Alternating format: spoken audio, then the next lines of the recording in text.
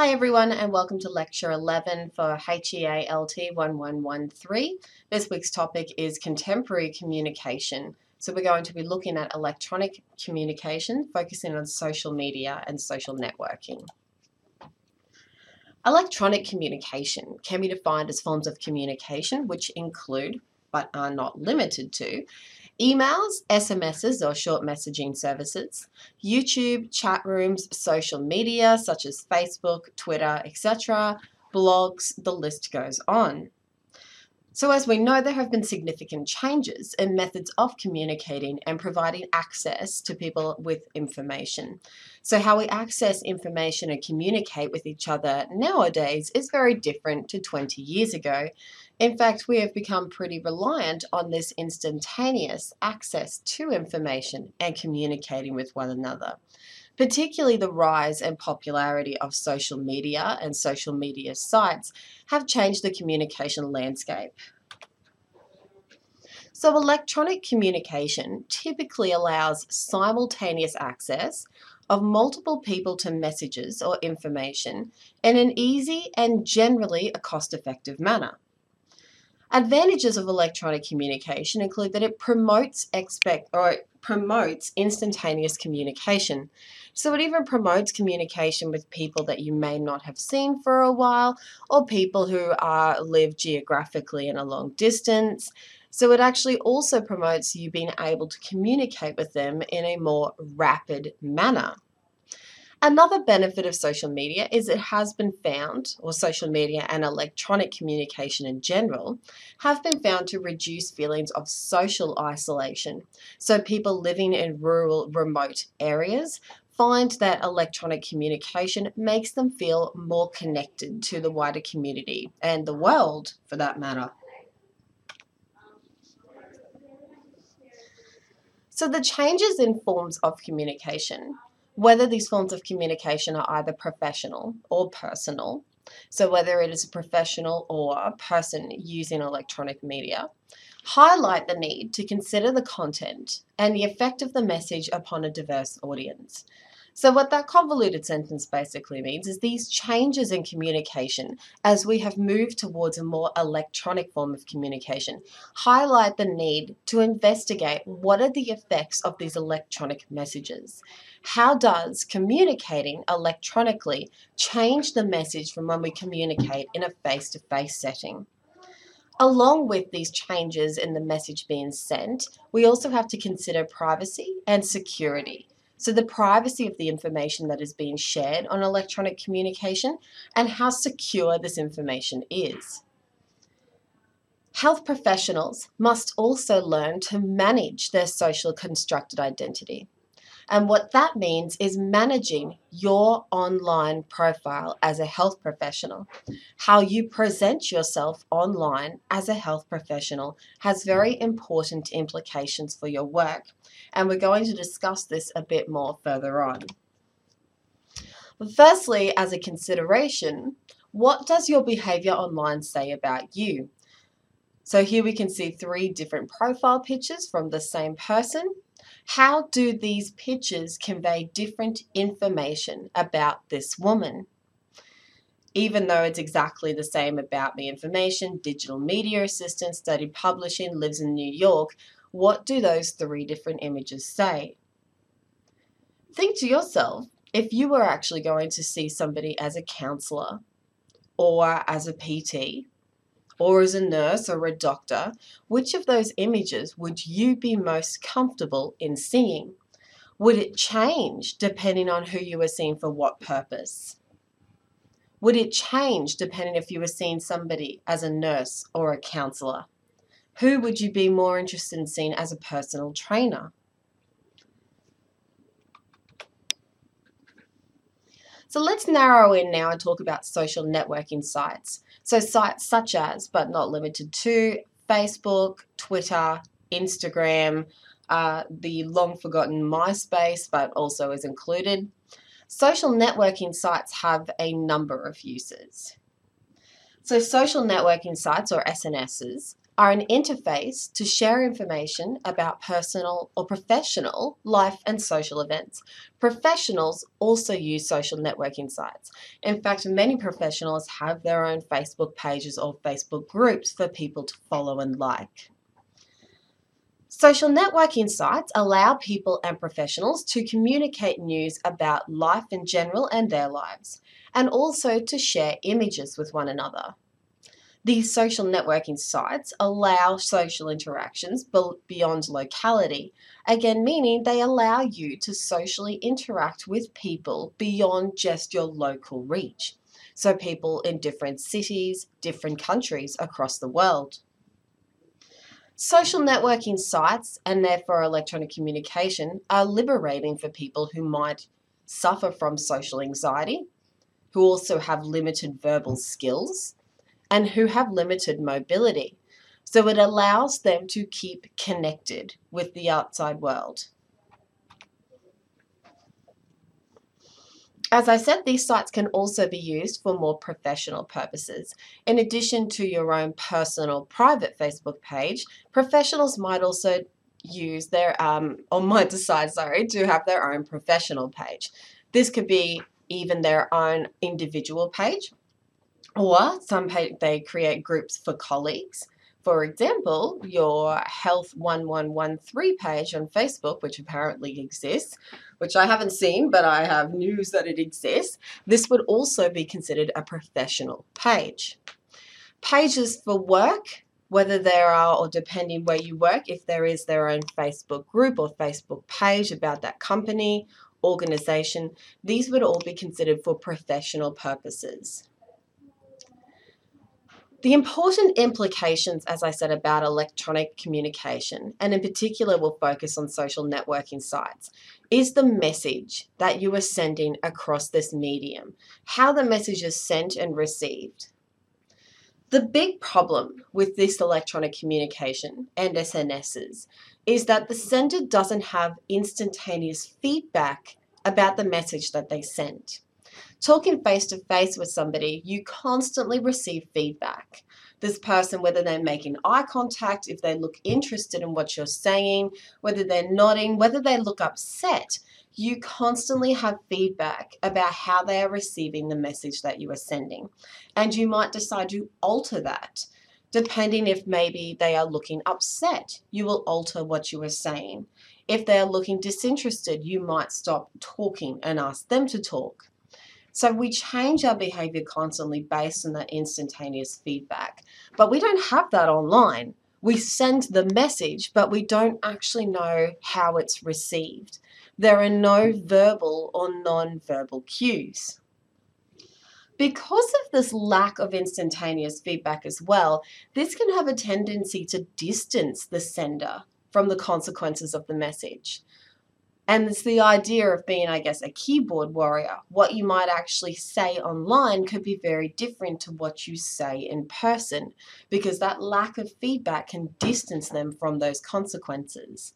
And that very fact and that distance can cause a disconnection between the sender and the receiver.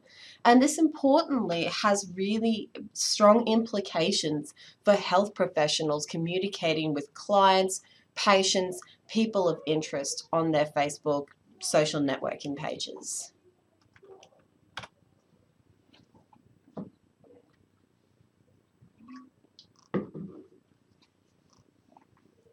So now we're going to move into the topic of cyberbullying. And why this is important to consider is that cyberbullying is a very specific behavior, but it is also a behavior that might get a bit lost in interpretation online. And sometimes I think we also consider cyberbullying to be a very specific behavior that's easy to spot, but sometimes it can be a bit more subtle, and people could also be at risk of having committed cyberbullying without being aware of it. So very obvious examples are here, example 2 on Facebook. I mean, this is a very hurtful, obvious message that somebody is being bullied, and also the SMSing. So just quickly, the definition of bullying itself is a deliberately aggressive act intending to harm, which is repeatedly performed by an individual or group.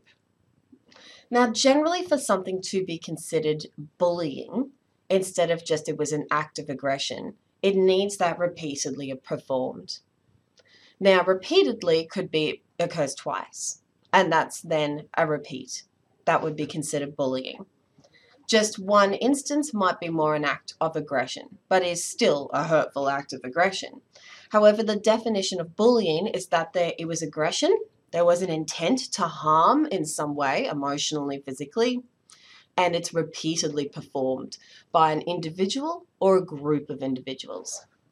Now, cyberbullying is just the extension of bullying taking an electronic form of communication.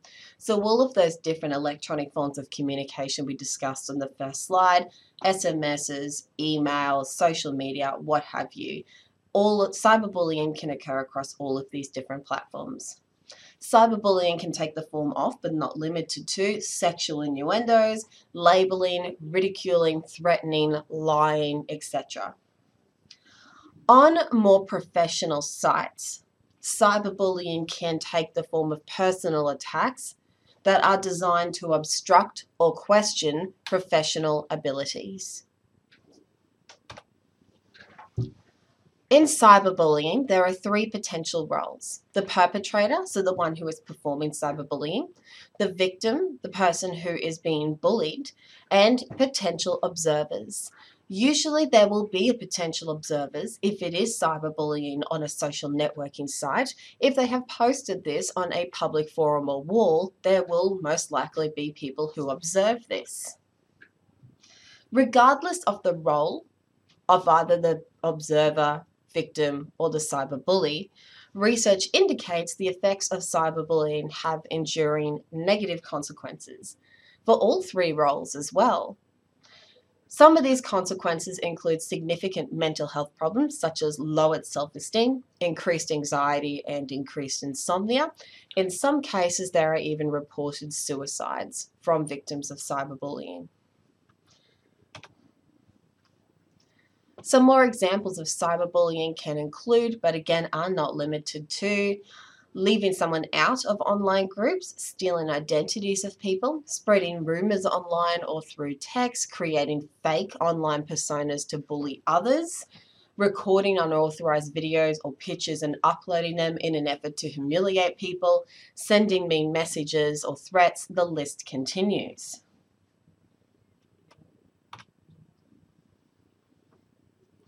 Why we have discussed cyberbullying in the electronic communication is to raise awareness that cyberbullying can sometimes be looked over and things that people actually do online.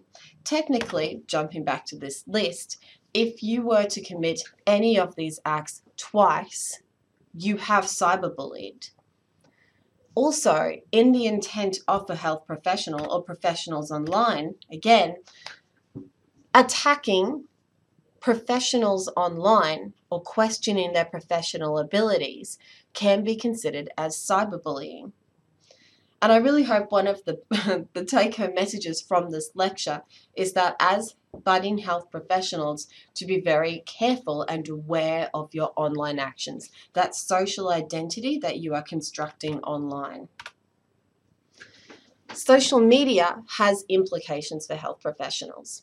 Comments on social media sites are permanent and in some instances can even have legal implications.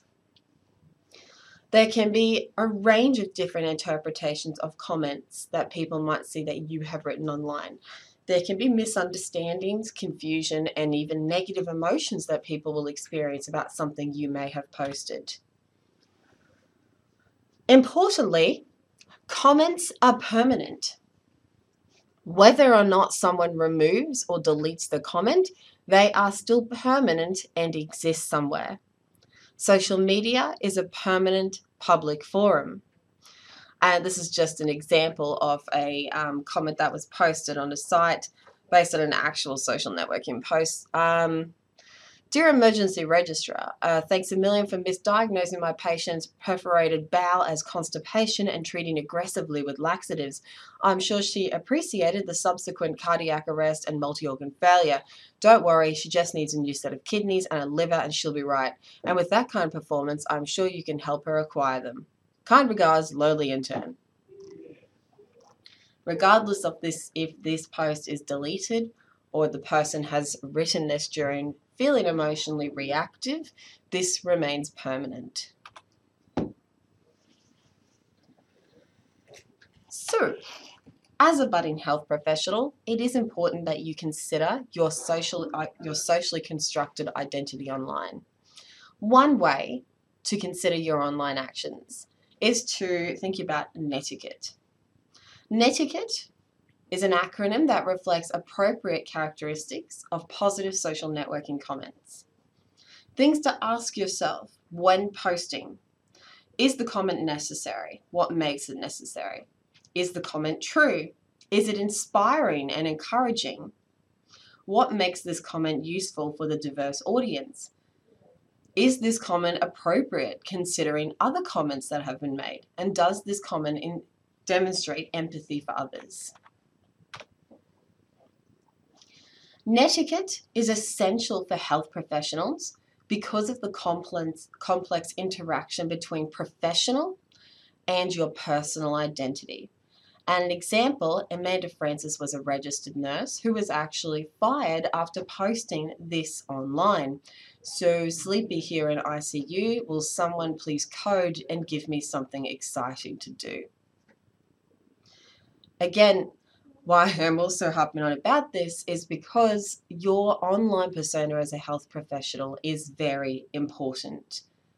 Health professions and health services are connected with a range of emotions. You are dealing with health, people's mental health, people's physical health. And for that matter, they can be very sensitive topics. Social media presents health professionals with an extensive interface for providing information to clients and patients. And these can also provide continued meaningful relationships with patients' clients. They can provide updated healthcare information, research that they find interesting, tips about physical or mental health. But social media also then requires the health professional to very well consider how they are presenting themselves online. Advantages of the health professional using social media is that they can provide current information, immediate advice to patients and clients. They can provide recent research outcomes, information, support, and empowerment, and they can also help reduce feelings of isolation in patients or clients. But there are challenges. Some of the challenges include how you present yourself. Also, the challenge of maintaining professional boundaries online. Although they might be able to provide information and instantaneous support, what are the boundaries a health professional must keep online? So, for example, how would you handle the following situation? You get a friend request on a social networking site from someone whose name sounds very familiar, but they have a photo of a dog as their profile picture. You accept the request. After looking through their profile page, you realize that it is actually one of your previous patients. The patient sends you a message to let you know that they cannot make their next clinic appointment, but would like to know their histology results from a test ordered when the patient was in hospital. The patient also throws in a cheeky comment about some photos they saw of you wearing swimmers at the beach. How would you handle this situation? Would you unfriend the patient? Would you explain before you had unfriended them? Would you continue to remain friends and put them on private or block limited view?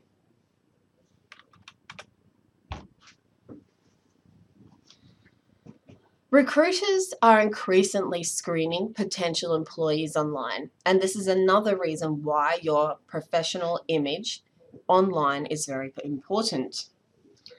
In a recent report, 1/5 and also to 2/3 of employers conducted internet searches, including conducting internet searches of potential applicants on their social networking sites. Some organizations even reported turning down applicants as a result of these searches. Therefore, again, it is important to be conscious of your online image, not just for clients and patients, but potential employers in the future. Material that portrays you in an unprofessional or controversial light can be detrimental. And real life examples of this happening to health professionals include an employer who turned down an applicant after discovering that they had used Facebook to criticize previous employers and disclose company information, a doctor who missed out on the job because the doctor's online activities revealed an interest in witchcraft, and a female psychiatrist who failed to gain employment after a recruiting agency found explicit pictures on MySpace of her intoxicated. Whether you feel that it is right or wrong that these companies judge people by these actions, the fact remains that they still do. So as the final task for this electronic communication lecture, what I would like you to do is to consider these questions. As constructing your professional identity online, these questions might help. Have you ever Googled yourself? What have you found? Are you comfortable with the results that are shown? Have you previously posted information about a patient or a person from your workplace on Facebook? Have a look through your old blogs. Have you added patients or clients as friends on Facebook? Do you have people from your workplace as friends? Have you made a public comment online that could be considered offensive? Are you fans or do you like any group that could be considered racist, sexist, or otherwise derogatory? Have a look at the groups that you like. Remove yourself from any groups that could be interpreted as offensive. Ensure that the things or groups, people that you like are an accurate reflection of the person you are and the values you hold. Have you put up photos or videos of yourself online that you would not want patients, clients, employers, or people from your workplace to see? Importantly, have you checked your privacy settings on Facebook? Have you felt that a friend has posted information online that could result in negative consequences for them? Working together now as health professionals as well, it is important to also be aware of each other posting these things, letting each other know if something could be considered potentially harmful. And that's the end of lecture 11.